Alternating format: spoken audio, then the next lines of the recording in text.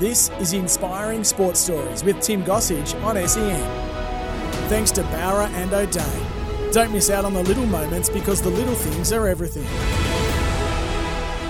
Over the next hour, we're going to be chatting with a man who, well, fair to say, he is the envy of most coaches in any sport in Australia in particular. He's a 5-time NBL championship winning coach, 2-time coach of the year, and of course he's all part of the Perth Wildcats journey, and he is Trevor Gleeson, and he is thanks to Bowra and O'Day because the little things are everything. TG, appreciate your time. No worries, Tim. Looking forward to it. Hey, mate, basketball, because you're not a huge man, but you actually started playing basketball and it was the sport that you played as a kid growing up in Warrnambool. How did you venture into coaching? Because you moved there pretty quickly. Yeah, I played and I was okay. I played in a couple of Australian championships. I don't think I would have been good enough to play professionally, but I had an accident when I was 18. And I worked at the local abattoirs, and a hydraulic door that lifted up, that the animals came in. This day, the door went up and the cable snapped and it came down like a guillotine, and I was underneath it. And it got across my lower back, squashed me straight down and knocked me out. And look, I was pretty lucky that I wasn't 6 feet under. I spent the next 2 months in hospital. I have a compressed fracture of L4, L5, 6 broken ribs, blood lungs, had some emergency surgeries to fix me up. But that was my sporting career was gone. You know, I played my first AFL game was I was 16 in seniors. And I won a couple of tennis tournaments. Anything with sport, I was pretty good at. But for an 18-year-old to tell them that you're a has-been and you can't play sport anymore, it's pretty confronting, and not even the social aspect of it. So I really wanted to stay involved, and that's when I started getting into coaching. That I couldn't play anymore, so I'd probably fast-track my career that way. Yeah. So again, what was the lure? Did you provide the impetus to be a coach? Did someone see potential in you? Did you go to someone and say, hey, I want to be involved. Oh, why don't you become a coach or have some sort of coaching pathway? I mean, how did that all start? Because, again, you want to stay connected to sport or whatever it may be, but you chose basketball. So who saw you, or did you see it?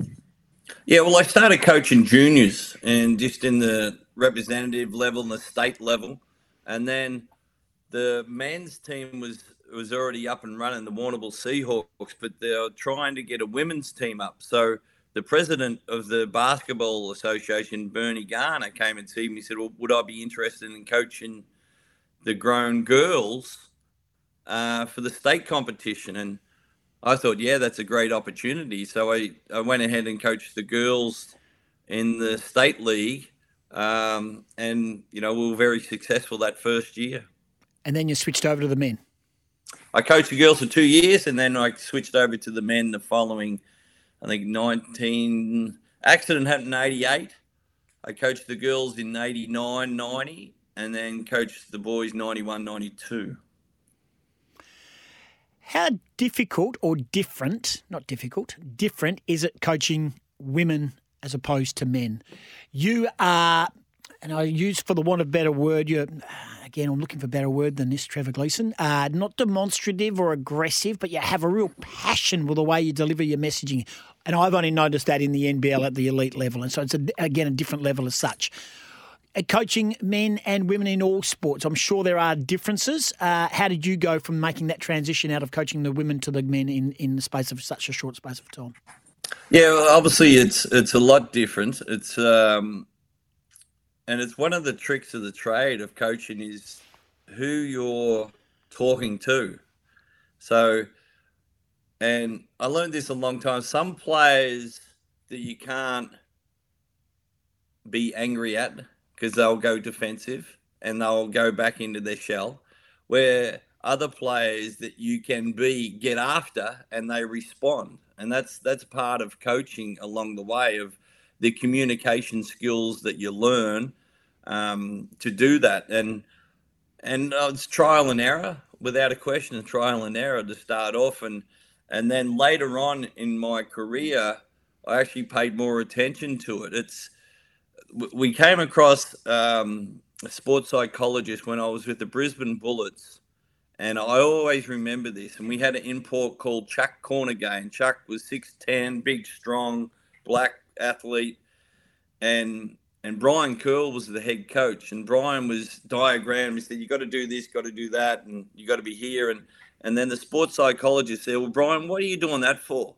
And he said, "Oh, I'm just explaining what Chuck has to do." He said, "He's not listening.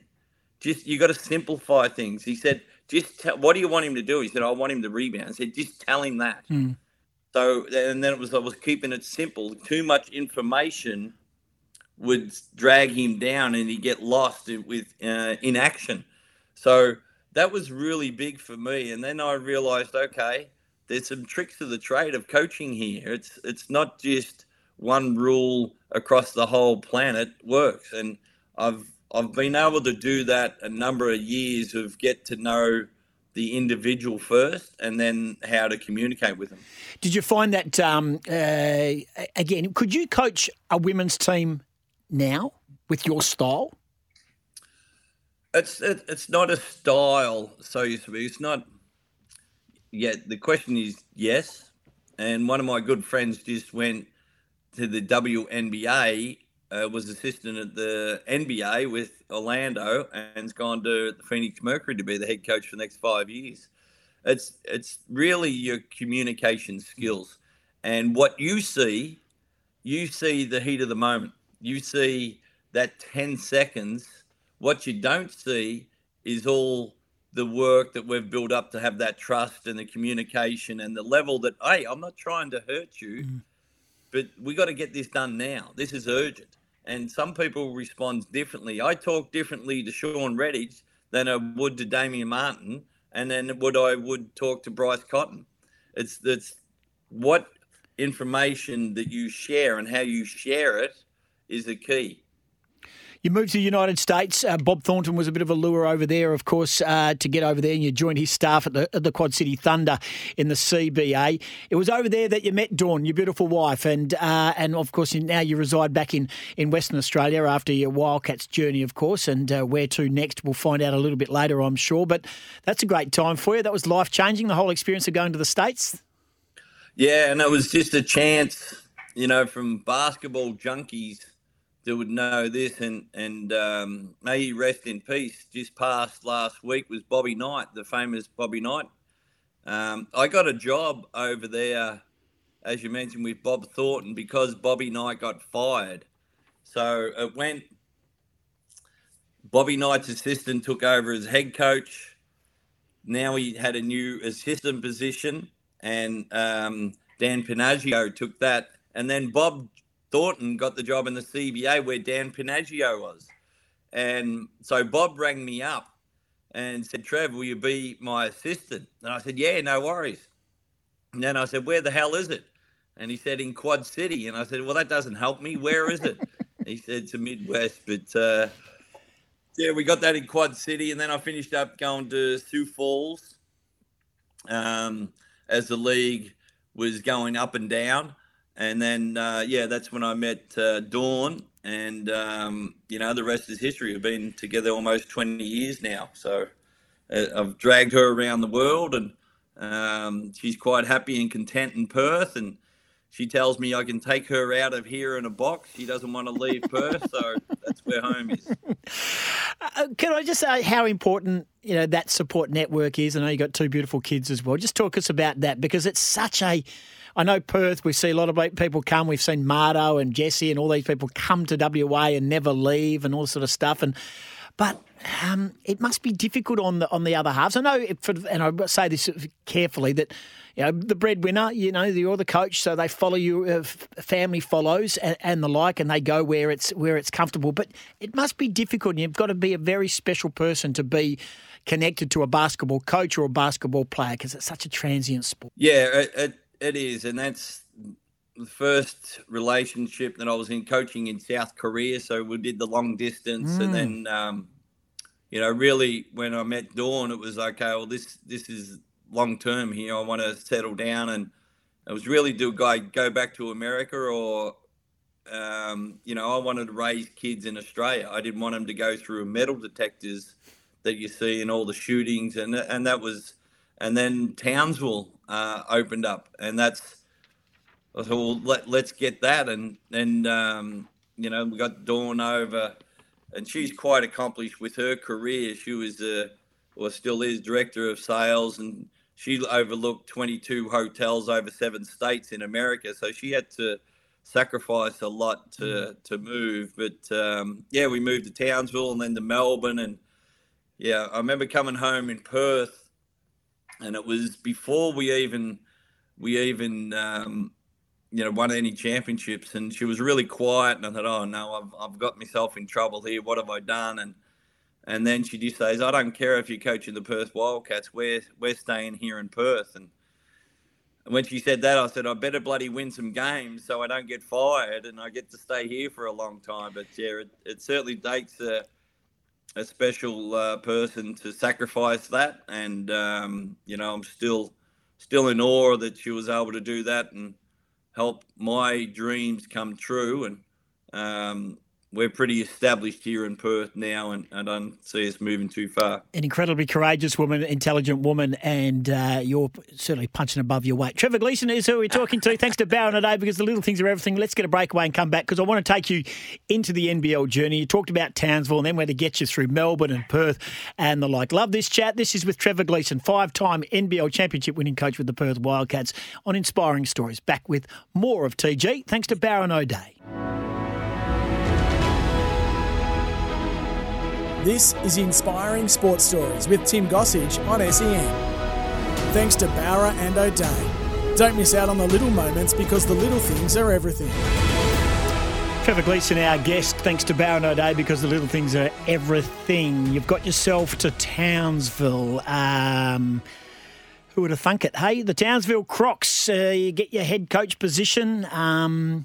What was it like walking in first time? And tell us a bit about the setup of Townsville. We know the setup of the big franchises, Perth and Sydney and United and the like. Tell us a bit about Townsville.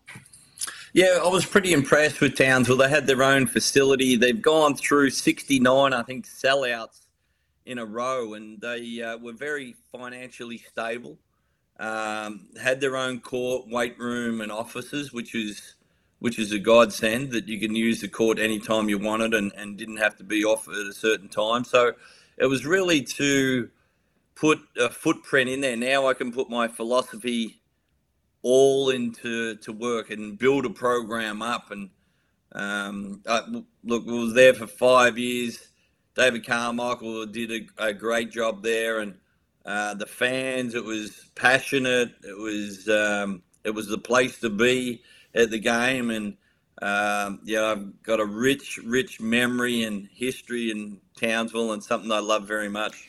What about the best 3 players that you coached in Townsville? Who are the best 3, Ralph, if you could pluck 3 under? You don't pick between your kids, but just tell us. Yeah, well, I guess everyone knows Corey Homicide Williams. We brought Corey over here, so he was an MVP. And Roselle Ellis was one of my favourite imports. Just a great human being and tough as nails. We had, Brad Newley was there my first year, and he finished up getting drafted to the NBA and then played in Europe for 10 odd years. So, there's some rich players that we had at the Crocs. So, we were under budget. We couldn't afford to play with the big boys. And back then, it was the Brisbane Bullets were big and Melbourne Tigers. And so we punched over our weight a number of years with a limited budget. We made the finals 5 years, semi-finals the last 3 years. And had that famous victory over here in Perth with Corey taking his top off and running around the arena and cut excitement. But, it was a special time without a question. Tell us a bit about Corey. We know Corey, the media man, and we're thinking of him at this time. But at the same time, what was he like to control as a player? Did you just let him run off? Was he a good team man? What we see with the flair and the Mr. T hairstyle and the comments and the bling and all that sort of stuff, was there a different Corey, or was that what Corey was? That's Corey. He arrives 5 minutes before he actually turns up. It's like the first game. I think he couldn't play because we're waiting for an international clearance, and he came to the game in everything in white, like all in cricket whites. I said, "What the bloody hell?" And then the next day he had a mohawk, and oh my god, what have I got into here? But Corey would talk up a lot, and a lot of people do talk up. But one thing that he could do, he back it up. He would absolutely back it up. He compete. He played tough. He had a special skill set. He was unbelievable in the fast breaks and in the open court. Struggled a little bit from shooting on the perimeter, but he was what you see is what you get, and he would talk it. He would get the crowd involved. He invented Croc Nation. But one thing that he always played with his heart, and it's pretty easy to get along with people when they play with their heart. Yeah, he's taken that into his wonderful media career. He's a wonderful ambassador for the sport. How did you end up, and why did you end up leaving Townsville and you headed to Melbourne? Yeah, well, that was a little bit of family. Dawn, we had 2 kids under 2. Dawn just finished breastfeeding Shay. It was 6 months, and then she found a lump in her breast. And then we had some tests, and it came back that she had breast cancer. And Dawn's obviously from America, and I'm from Victoria, born and bred in Warrnambool. And we just didn't have any support staff. And we just felt with 2 kids, Dawn going through treatment with breast cancer, we needed to be back close to home, where my mother and sister and family can help us. And obviously we did the travel for a lot, but that was a big reason why we left Townsville when we did, is to be close to home. And I think I said at the MVP night, finishing up there at Townsville, I said, I love the Crocs, but I love my wife and family more. And I'm making this decision to do that. And it just so happened Melbourne Tigers were open. So first and foremost was to move back home, to be close to family while Dawn went through the treatment. And then the second part was Melbourne Tigers opening up. Describe your time at the Melbourne Tigers. You weren't there as long as you were hoping, I'm sure. No, I'd really thought that I'd be locked in for a long time. And we started off, Seamus McPeak owned the team, and we started off great. We recruited a guy called Paddy Mills. There was an NBA lockout.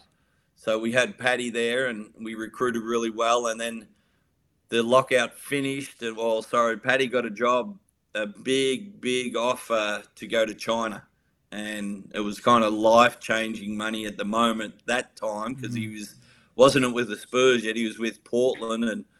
And so Seamus, we released Paddy, and then things kind of gone south, and Seamus wanted to sell the team. And so he sold the team halfway through the year, and we had new owners. And at that part, the wheels had started to fall off. Seamus had sacked an import while I was in the media room in post-conference. And so we played with 4 games, I think, with only 1 import. And it was really tough. And I think that's the only year I've never made the playoffs. And there was a lot of external factors. And the new owner came in, and, and turmoil kept on going. And he said, I want to bring in another coach. And so that was unfortunate.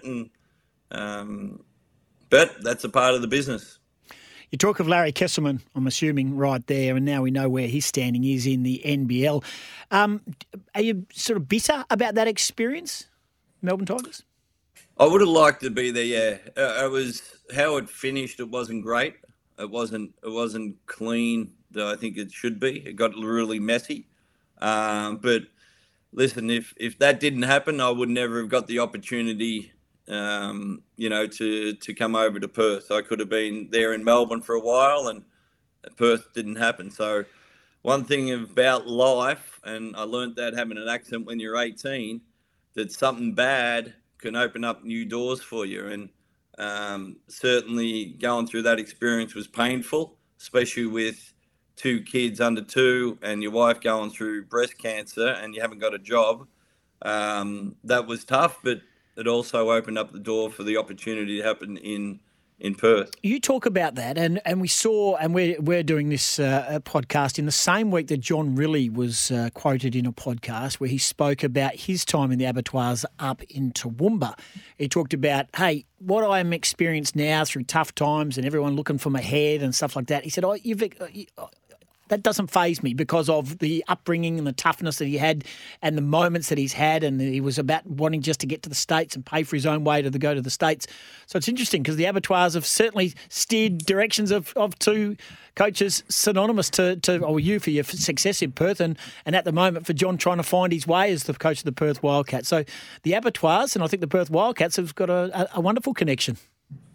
Yeah, look, I don't know with John's history with that, but certainly from my perspective, it was, a good experience. It was a lot of money for a young kid getting back then and got me into the workforce, but it wasn't something I was ever going to stay there. It was a quick couple of months job, but unfortunately I had the accident and that changed the course of my life, and it probably changed it for the better. Absolutely. All righty. Just before you got out of Melbourne, though, you were involved with two AFL clubs, I think North Melbourne and Hawthorn, as a skills coach. Well, hello. What skills were you teaching the two AFL clubs, Trevor?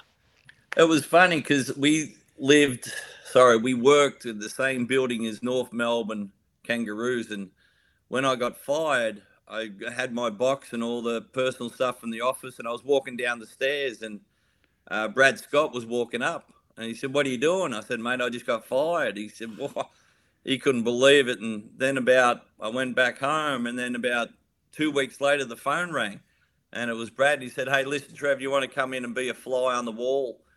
Come into our meetings, come into our coaches' meetings, sit in the coaches' box during the game, and just if you can see something that we can do better, let us know." And straight away that I seen in training, they were doing a lot of football skill drills, and you're not teaching, you're not putting any pressure on them. It's decision making with the ball. So I came up with a set of drills for the ball handling, and the players loved it. So we started to put more emphasis on hitting targets, hand-eye coordination, speed. So I kind of experimented a little bit and also sitting in with their coaches' meeting. So that was really good for North Melbourne. And I had some downtime. So the next year I went to Hawthorn. I knew Chris Fagan, and Fag said, "Come in and we'll have a look at you for a couple of sessions." And it was only really going to be 1 or 2 sessions, and then it finished up being 1 or 2 sessions a week. So, we'd have Buddy in there and Hodge and Ruffy, and it was a really good set of guys, and I really enjoyed my time at Hawthorn as well. Did you take some basketball skill sets and mindsets into football, and then when you were leaving footy to go back in and return to NBL coaching, of which it was here in Perth with the Perth Wildcats, did you take anything out of footy into basketball? Yeah, without a question. It was a great time for me because I was, again, a fly on the wall. I could see Clarko, how he operated, and Chris Fagan was doing all the organisation. Clarko was spending more time one-on-one with the players. Oh, that's interesting. And then Simo was there, an assistant coach. And then, there was about 5 different assistant coaches then gone on to be head coaches. So to be in that environment, see how they interacted with the players, how they had meetings, how they, used some humour in it. So, I kind of relaxed a little bit because there was no pressure on me. When you're a professional coach, there's pressure on you for the win, because if you don't win, you get fired. So it was good for me to be able to sit there and relax and see how this is. I said, okay, I like that. I'm going to take this idea with me when I get the next opportunity. And I didn't know it had come so fast from Perth. Well, it did, and we're going to take a break and come back, and we're going to get into this Wildcats journey because it was quite remarkable, and 5 championships, some great players, some amazing moments, and such a big part of the Wildcats history is our guest, Trevor Gleeson. Inspiring sports stories thanks to Bauer and O'Day, because the little things are everything. Trevor Gleeson and his Cats time next. This is Inspiring Sports Stories with Tim Gossage on SEN. Thanks to Bauer and O'Day. Don't miss out on the little moments, because the little things are everything. Trevor Gleeson, our guest, and that's just one of the championship wins. 5 championships as coach of the Perth Wildcats. How did you get to Perth? Who was the first conversation you had about coaching the Perth Wildcats? Yeah, I got a call from Nick Marvin, and it was funny because I just got off the phone from Adelaide 36ers who were also looking for the job. So it kind of worked really quick, and I planned to go on America on the Saturday. So this is on the Wednesday night. I was leaving to take Dawn back to see her family and the kids. And obviously this is a year after a breast cancer treatment. So that was big. And then Nick Marvin rang up, and I know they were having disputes and with Rob Beveridge. And then I rang Rob Beveridge after. I said, hey, listen, if you don't take the job in Perth, I'll put my hand up. But if you are staying in Perth, I'll say no and keep moving. And he said, oh, I might go overseas. But if you do go overseas, I want to be looked at, you know. So I flew over on the Friday morning.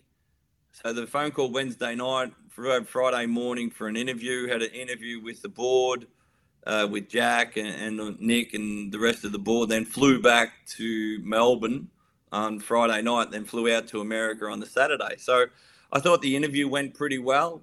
Then I didn't hear nothing for about 3-4 weeks. So I thought, oh, well, nothing's going to happen. It's, you know, what's next on the corner for my life. And then all of a sudden I got a call saying, hey, listen, we're interested. We want you to be the coach of the Perth Wildcats. And I said, well, all right, let's bring it on. Let's do this.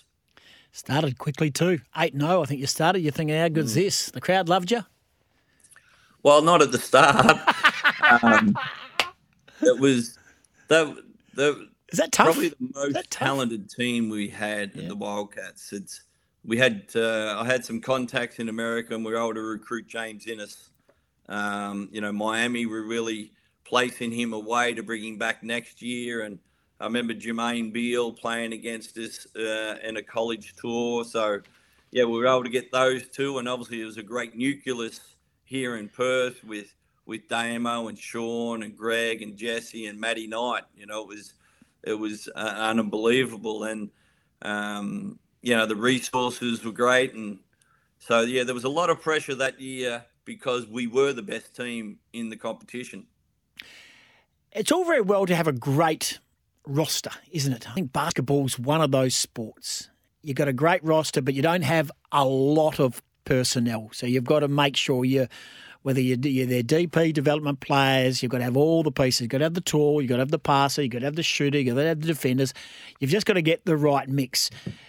Did you know then with a James Ennis and then you have the defensive exploits of Mardo and the like and Greg that you actually had the right pieces? And did you think you were going to have James Ennis long, or did you think he was always going to be on that NBA trajectory? Yeah, I didn't think we'd have him the whole season, to be honest, because James was getting homesick when he was doing tours in America, and he was from California. So I said, how's he going to be in Perth, the most isolated city in the world? And back then we had like a month off for Christmas, and I thought, yeah, and he went back home. He asked if he can go back home. I said yes. And I really was scared that he wasn't going to come back. I think at that stage we might have been 12-1. But, yeah, as soon as that first practice with him, I knew that we were going to go close to winning the competition. It was a unique group, and we just had to get them to mesh together and sacrifice for the game. And you go down to Adelaide, we win the first one at home, we lose the second one in Adelaide on the road, and then come home for that third game on the Sunday. And James Innes picks up 3 fouls in the second quarter, and it's a 2-point ball game. And so I have to put him on the bench. And then we put our role players in, and Greg Hire was absolutely enormous in that game. He should have gone close to getting MVP, and that's unheard of for a role player off the bench. And we finished up, beating Adelaide by 34 points at home on the Sunday. And that was just the culmination of a team playing for each other, having each other's back, some adversity along the way, And it was one of the proudest moments I've ever had as a coach, to win the championship, but to win it at home in front of 14,000 fans. And to win it the way we did was, it still brings a smile and goosebumps to me right now. Let's talk about the second one, that New Zealand championship. I mean, New Zealand to Perth, New Zealand, back and to and from the country, and not many days between breaks. Was that as gruelling as it sounds? That the most gruelling that I've been in cross for the 14, 15 years I was in the NBL. We played at home Wednesday. We had to fly Thursday to New Zealand, play Friday night in New Zealand, and turn around and fly back on the Saturday and play Sunday morning. I think the game was like at 10 a.m. because it was live across to the East Coast, and that was just unbelievable scheduling. I don't think it'll ever happen again, and just the flights that you have to do for 8 hours. It was direct, but the wear and tear on the bodies, the physicality of the series that was, and then to play that third game. And again, that was Damien Martin was unbelievable, and that they couldn't even bring the ball across the floor. He was in their face. He was everywhere. I think Damo won the MVP, and it just his will and pride, just to win, the will to win was unbelievable, and he led from the front and richly deserved the MVP of the final series. Trevor Gleeson, our guest in Inspiring Sports Stories, thanks to Bauer and O'Day, because the little things are everything. I'd love to know not just the New Zealand trips, but when you're coaching and you're all tired and you're battered and you've got an 8-hour flight, and we know about our AFL teams who say we go every second week across the country, and the Collingwoods and Richmonds and all that don't have to travel hardly at all. Just how difficult is it to do, one, to maintain focus about travelling and not making it a big thing, that it's just part and parcel of living in Perth? And two, did it take its toll on your playing group, do you reckon? Do you reckon there's some players inside the league that could have played a whole lot more basketball had they not had to endure the travel? Yeah, it's a built-in excuse, especially in Perth, because every weekend or every second weekend you're flying. We do a lot of... So when I first got here, I said, we're not using that as an excuse. It's just the way it is. Okay, it's like you're planting seeds out in the farm, and you throw the seeds down. Some of the birds are going to take the seeds away. It's just what it is. And so we never felt like we were harshly treated, and it was more to use it as an advantage. So now we can get in the group, and I'm pretty strong on the team being together, and these times of travel gives your team a chance to be together. So you're waiting for the flight and it's delayed. You got to be at the airport for an hour. So what do? Do you separate and 15 different people go in different directions? Or do you sit down and have a laugh and tell some stories? And that's what happened at the Wildcats. We were able to use that chemistry off the court through the travel to build a stronger unit and build our trust and build our relationships and go and have coffees. And it worked in to be one of the best things. The guys that all get together, I didn't have to say, they would just automatically get together. People knew each other's coffees, and they would buy, sharing things, and the unity and the chemistry was built during those trips. And it's something that we had at our advantage that other teams didn't have. We're going to take a break and come back. I want to talk about Bryce Cotton, his arrival, how he got there, where you're at that time. You went on to win the championship. We talk about that, of course, in 2016, 2017. And also, you moved to the States. And where to now? What does basketball hold for our guest, Trevor Gleeson? Thanks to Bauer and O'Day, this is Inspiring Sports Stories. Don't miss out on the little moments, because the little things are everything. This is Inspiring Sports Stories with Tim Gossage on SEN. Thanks to Bauer and O'Day. Don't miss out on the little moments, because the little things are everything. Trevor Gleeson, our guest. Trevor, in 2016, 2017, you re-signed with the Wildcats on a 3-year deal. You started okay. Then you got injuries and things started to take its toll on the chemistry and the way that the team was going. You made a big call. You signed a guy by the name of Bryce Cotton. That seems to have gone well. Yeah, I remember seeing Bryce in the Summer League. Might have been the year before, and I thought then, wouldn't he be a great player for the NBL? He could shoot, he can handle the ball, he can create his own shot, but that's as far as it went. And then his name came across the desk because he was in Turkey, and there was a bomb that went off around the corner. So he said, I'm getting back to the States. So he just happened to be in Australia, and I think he was going to come for 6 weeks. We were last on the ladder. Said, come out here and help us. And, and he had a great end of the year. But I'll tell you one thing, Tim, that just before the finals, I woke up one morning and the phone, you know how you pick your phone up and there's about 20 messages? I said, oh, no, what's happened here? Someone's locked up or someone's got arrested or someone's... And then I look at and it's Bryce's agent. Bryce has been offered a contract with the Atlanta Hawks, a 10-day contract. And I thought, oh, no, we're going to lose Bryce. We're not going to make the finals. I can't replace him now because it's too late. And then I tried to ring him. I can't get a hold of him. And I thought, okay, he's probably making plans. And so this is 7 o'clock in the morning. I go to work and then I go in there. And then Bryce rocks up. I said, Bryce, mate, congratulations. I'm so happy for you, Atlanta Hawks. And he looks at me and said, Trev, I'm not going. I said, why not? He said, I want to stay here and win a championship with you guys. I said, are you kidding me? You want to pass up that to stay here and win a champ? He said, yeah, I haven't won a championship before and I want to do it. And he said, I'll only be sitting on the bench. And it was a 10-day contract. And so he stayed. And I brought the team together and I said, you're not going to believe this, but this man right here has done the most unselfish thing I've ever seen in professional sports. He gave up this opportunity to stay here with you. And we weren't even in the playoffs then. We were out of the finals. And then he said he's doing that to win a championship with you guys. And after that, it was full steam ahead. And we made the championship finals and we went on to win that championship. So was that moment more significant for the moment in the psyche and then the Bryce Cotton ability on court? Do you think that was a spur for you, Bryce, and the team?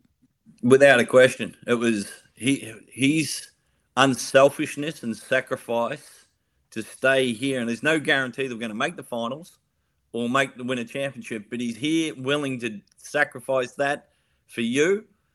As a teammate and as a coach, I did everything I possibly could to make sure we had the best opportunity to go ahead and win the championship. And he was only going to be here for 6 weeks. Now, you won 5 championships, of course, in the NBL, and while I'm going to ask you a couple more questions, I need you, and I know you're a clever man who can do more than one thing at a time, I need you to come up with your All-Star Wildcats 5, Championship 5. I'm sure you've probably had it in the back of your mind, and you can have a 6-man as well. If you want to throw, hello, he's gone to the book, he's already written it down. Yeah, I'm going to write it. You can go to your 6-man as well if you so desire. 5 championships. You didn't win the last one, of course. We know all about that, and COVID came in and the like. Could you script it any better with the success that you had and the more than one chapter, Trevor? You're more than one chapter in the Wildcats' history, and it's not just a sporting team. It's arguably the most successful sporting team in the world. It's got huge command in the sporting space and the market in an AFL-dominated country and state. Could you believe the journey that has been the Perth Wildcats? And also the little twist, the pink game, of which Dawn's battle with breast cancer, and that was inserted in and is now part of the staple of the Perth Wildcats. There's so much has happened for you on and off the court. Yeah, no, I couldn't have scripted it. From the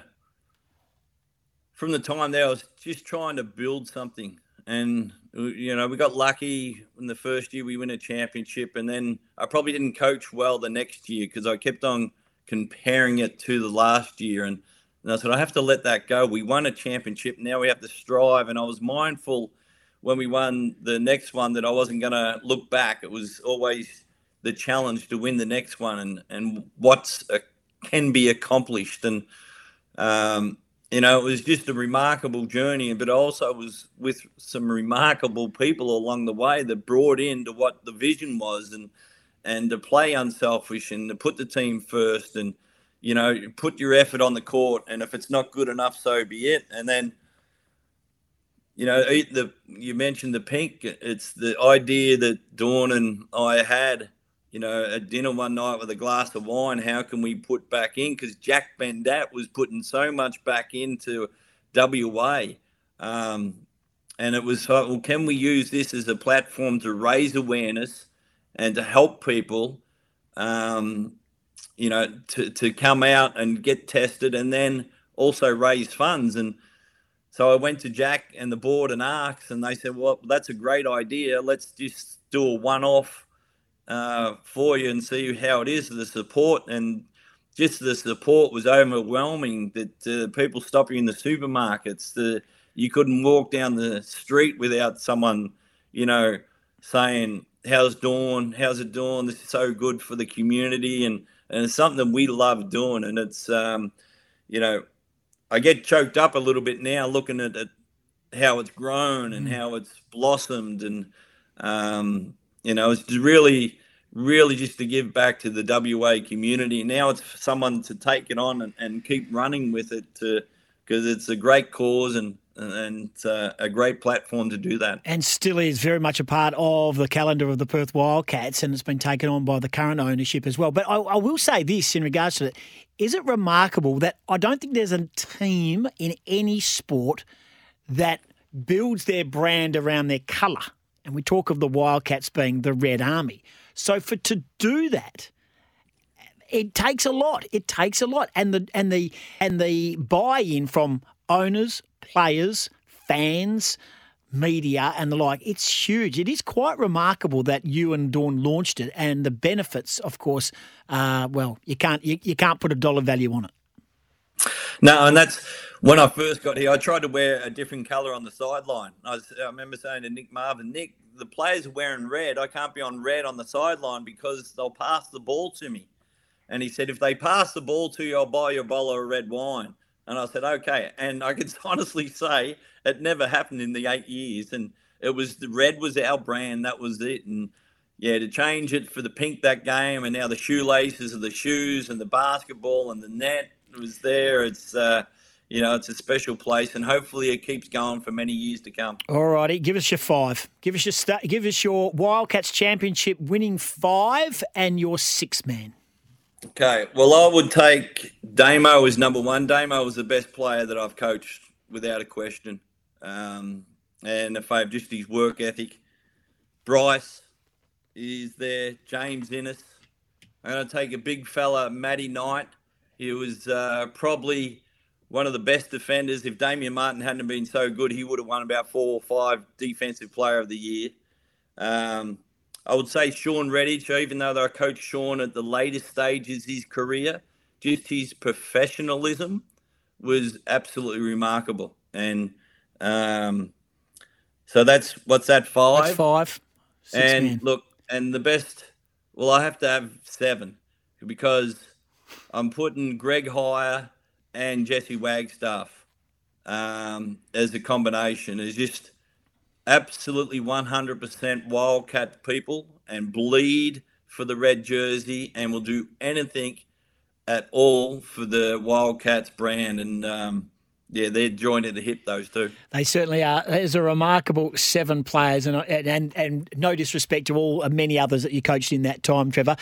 Just in a quick one, did you have the scratch to itch to get back into the States and be involved at the elite level in the NBA? And is that where the Toronto Raptors sort of move came? And was it a tough call to walk away from the Cats? Yeah, look, it came down, and I talked to my wife about this, is that I can't really put my head on the pillow. It's the last day I live, and I say that I said no to the NBA. So I wanted to say, okay, I've won the NBA. I scratched that itch. I've done that for the last 2 years. And now you're back in WA. Do you have any aspirations to coach in the NBL again? I will finish coaching my career in the NBL. Whether that'll be next year or in 3 years' time, I don't know. I'm just going to enjoy spending time with my family. And if an opportunity comes down the track, I'll look at all the opportunities. All right. So the boy from Warrnambool, the boy whose sporting career ended courtesy of an industrial accident, is now a 5-time winning NBL coach. You're involved in the media. You're still on, I'm think you're still on the payroll of Toronto Raptors. I don't exactly know how that works out. Life is good, Trev? Life is good? It's unbelievable. It's and 2 healthy kids, beautiful wife. So I'm a blessed man. You certainly are. Who's going to win the championship? We're doing this in the second week of November. If you were to put down your 2 best teams in the NBL right now, who wins the title from here? I would say Melbourne United will beat Tasmanian Jack Jumpers. You're a big fan of Tassie. There's so many. Is that a Scott Roth thing? Of course, you had a nice little connection with Scott briefly. Yeah, look, I just think he's an excellent coach. I love how they played. They've probably had a couple opportunities they missed. But you do that across the board, you're going to have a chance to win some big games, and I think they can. All righty, and give us a Trevor Gleeson snapshot of where the Perth Wildcats are at. They're still growing. They've got a whole new team, and they've got to have some room to make mistakes. And that's part of growing. And I think that last weekend was a huge win for them in Melbourne. And this is something that really could move them in the right direction and run off 4 or 5 games to get back into the top 4. Last one before we let you go, Trevor Gleeson. Thanks to Bauer and O'Day. Who is the best player ever to play in the NBL? You don't have to have coached him. Well, it's Andrew Gaze. It's I remember I was assistant at Brisbane Bullets. We kept Andrew, was averaging 40 at the time. We kept him to 24 points. Okay. There was only one problem with that. The game went in overtime. He dropped 5 3-pointers. Okay. Finished with 41. Then the next day he jumped on a plane to go across to San Antonio Spurs. He was unbelievable. He was the best player that I've seen in the NBL. Well, you are unbelievable, and your career coaching record speaks volumes for that, mate, and what you've done for basketball in this country and also in particular in Perth with 5 championships as well. You're a resident of Western Australia, even though you, of course, have that Victorian blood through Warrnambool with you, and whatever the journey takes you on, TG, we appreciate your time, and you are an inspiring story, and we appreciate the last hour you've spent with us. Thanks, Tim. Thank you. There's Trevor Gleeson, Inspiring Sports Stories, thanks to Bauer and O'Day, because the little things are everything. This is Inspiring Sports Stories with Tim Gossage on SEN. Thanks to Bauer and O'Day. Don't miss out on the little moments because the little things are everything.